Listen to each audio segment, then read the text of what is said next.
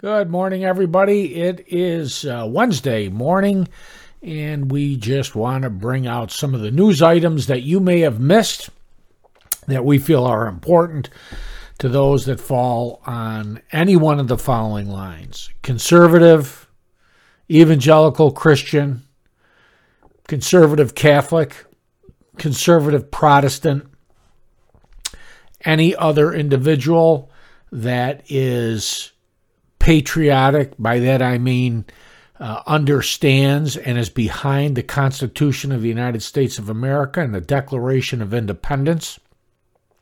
Anyone who values their freedom in all ways more than being just held down by the strong arm of government.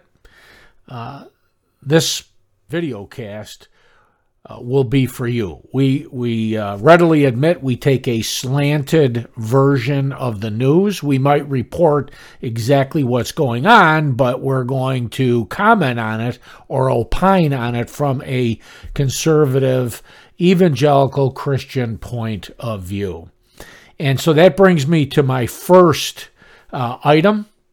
So here is an article, an opinion by Everett Piper, that was published, I believe, on Sunday, October 30th in the Washington Times.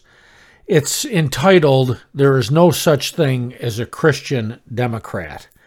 And I'm not going to read the whole article, but I do want to read part of it. I think that a man that Mr. Piper quotes in his opinion by the name of Matt Walsh is right on with his comments, as you will see, and as well as Everett Piper being right on as well.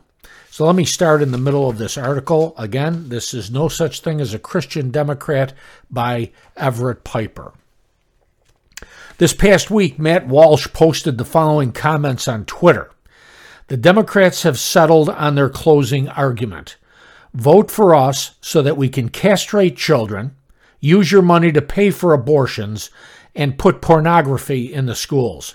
If you don't vote for us, then you are a Nazi and democracy will die."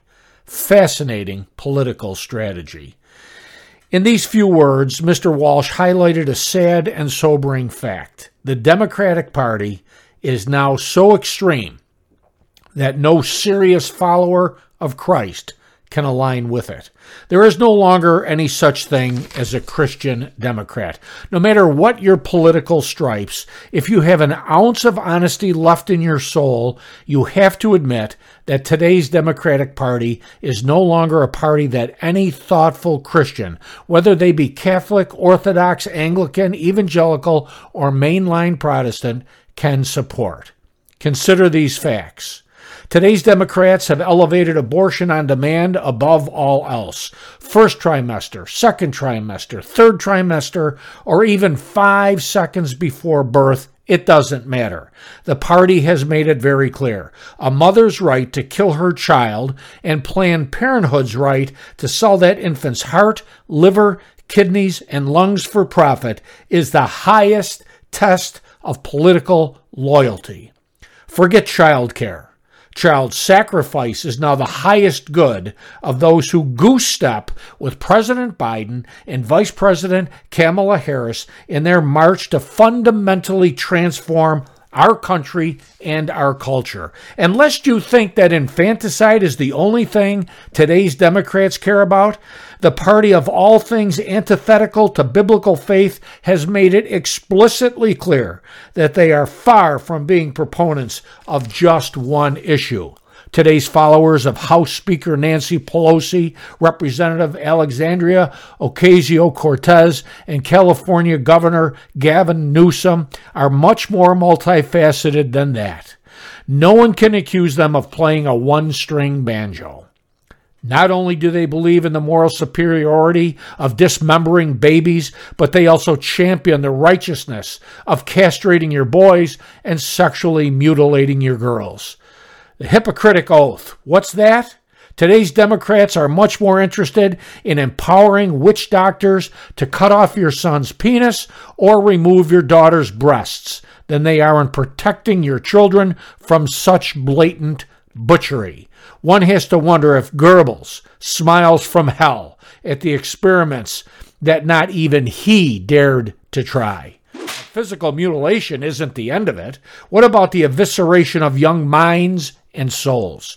Today's Democrats tell us that pictures of men having oral sex with minor age boys and graphic depictions of a father raping his daughter are examples of some of the best literature available on diversity, equity, and inclusion. Hyperbolic, you say? Well, check your school library for Maya Koabe's Genderqueer and Toni Morrison's The Bluest Eye. If you want to learn more about what today's Democrats define as social and emotional learning for your 12 and 13-year-old sons and daughters.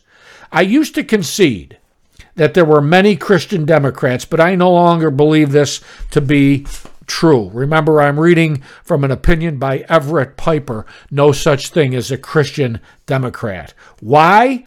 Well, it was Jesus himself who said, if anyone causes one of these little ones to stumble, it would be better for them to have a large millstone hung around their neck and to be drowned in the depths of the sea. Castrating our sons, mutilating our daughters, killing our babies, normalizing pornography in our schools. If these things don't fall under Christ's definition of, quote, causing little ones to stumble, I don't know what does. Call me crazy, but defining yourself as a follower of Christ while he's tying a millstone around your neck seems just about as nuts as pretending you care about children while you cut off their functioning organs and corrupt their innocence with porn. Christian? I don't think so. Quote, outside are the dogs, the sexually immoral, the murderers, and everyone who loves and practices falsehood. I, Jesus, have sent my angel to give you this testimony for the churches, end quote. And that comes from Revelation 22:15. That is an incredible opinion that is absolutely right on. Once again, written by Everett Piper for the Washington Times.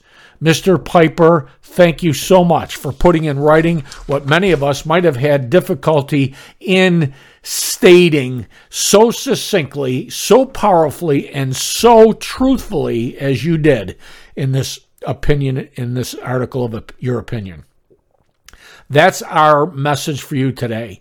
If you claim to be a Christian, a true Christian is someone that has given their lives to the Son of God, the only Son of God, the Lord Jesus Christ. They have repented of their sins, and they have turned to him and asked him to be their Lord and Savior, their King, and the one that will cover their sins by his death on the cross. If you're one of those people who proclaim and live out a life to put Jesus first, to follow his commandments, to be obedient to him, and to glorify him in all that you say and do. We're not going to do that perfectly, but if you're one of those people, you cannot any longer be a Democrat. You can't vote for a single Democrat individual. Man or woman makes no difference. You just heard their marching orders from their leaders. Joe Biden, Kamala Harris, Nancy Pelosi, Chuck Schumer, Gavin Newsom, and there's others, but they're probably the leaders. They're the most evil ones. We have to make a stand against that evil taking place any longer in the United States of America. And how do we do that? We do that at the voting booth, which is about a week away. That's how we do it. And so, Christian, if you think you're going to sit at home because there is no perfect candidate, you know something? Some of you think that the only one, some of you act that like this. I don't see Jesus on the ballot, and so there is not anyone worthy of my vote. Are you kidding me? When you go to the voting booth, someone said, you're not sending them a Valentine. You are making a chess move, a decision as to how you want your world to be. Because like it or not, God has put governments in charge of nations, and we have one. It's presently evil, but we have one. They're the ones that make and enforce the laws that we have to live under. You want to live in a state that not only murders babies up to and beyond their actual birth? That would be California, and New York's a close second. You want to live in a state that actually takes your tax dollars and pays women from other states to come into a state that's more liberal with abortion policies so that they can have an abortion? You cannot live in the world and love your Lord. You can't do it.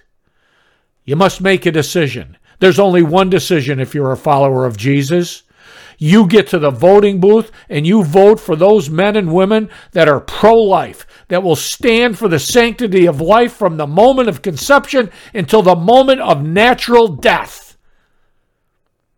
That's the most important thing on the ballot this time around in 2022. No, it's not a proposition, but you will make it just like one if you vote for the people that are pro-life. It will turn out to be a move on your part that could elevate someone that's now not in first place in the polling, and you can make them win by going to the voting booth. I'm going to tell you right now that my opinion is if you sit this out because you think your only goal in life is to proclaim the gospel, and there is no question that that is the most important thing to do. It's the most important thing for the church, and it's the most important thing for the followers of Christ. That's the Great Commission. And I'm not downplaying that whatsoever. But our world doesn't stop there. We have been given the freedom by God to vote for the people that we want to make the laws that we live under. And to sit at home when we have an opportunity to place, in some instances, born-again Christians into office, but you refuse to do so because they're not perfect, your whole view on the election process is skewed. It's messed up. I really don't care what your pastor says. That if he's one of those pastors that says, we're not concerned with politics. We're not concerned with the state. We're only concerned with the kingdom of God. Really? Well, I got news for you. Not only is that patently incorrect, but if they look back at the history of the United States, there were preachers that when they finished the benediction at the end of the service, they took off their clergy robes and underneath was the uniform of the American soldier. And they left the church house saying, who wants to follow me? Because this fight is worth fighting for. It's worth fighting for the religious freedoms that we have. We are now fighting for so much more than religious freedom. That's one of them we're fighting for, but so much more than that. In 1776 and earlier, while that Revolutionary War was going on, they didn't have to fight for the sanctity of life because every born-again Christian at that time said, yes, life is a gift of God. It's made in the image of God, and therefore there is a sanctity of life. It's holy because even though God uses a man and a woman to create that baby, He is the one. He is the one behind that conception. And therefore, that baby, even in the womb, the first day on through until the last day that a man or a woman takes a breath naturally, must be kept holy. And you have an opportunity to change the way this nation is going if you will go to the voting booth and pull down the levers for pro-life men and women. Please do not sit at home. That is so wrong. The only way I would say if you want to sit at home is if you were going to vote for a pro-abortion candidate. Then yes, please, sit at home. How? can you, elect people, believe in the right of a woman to rip her baby apart or to burn her baby or to stab her baby in the back of the neck? How can you agree with sucking the brains out of a living human being simply because the baby has not yet been born yet? How can you come to that conclusion as a born-again follower of Jesus Christ? They are mutually exclusive.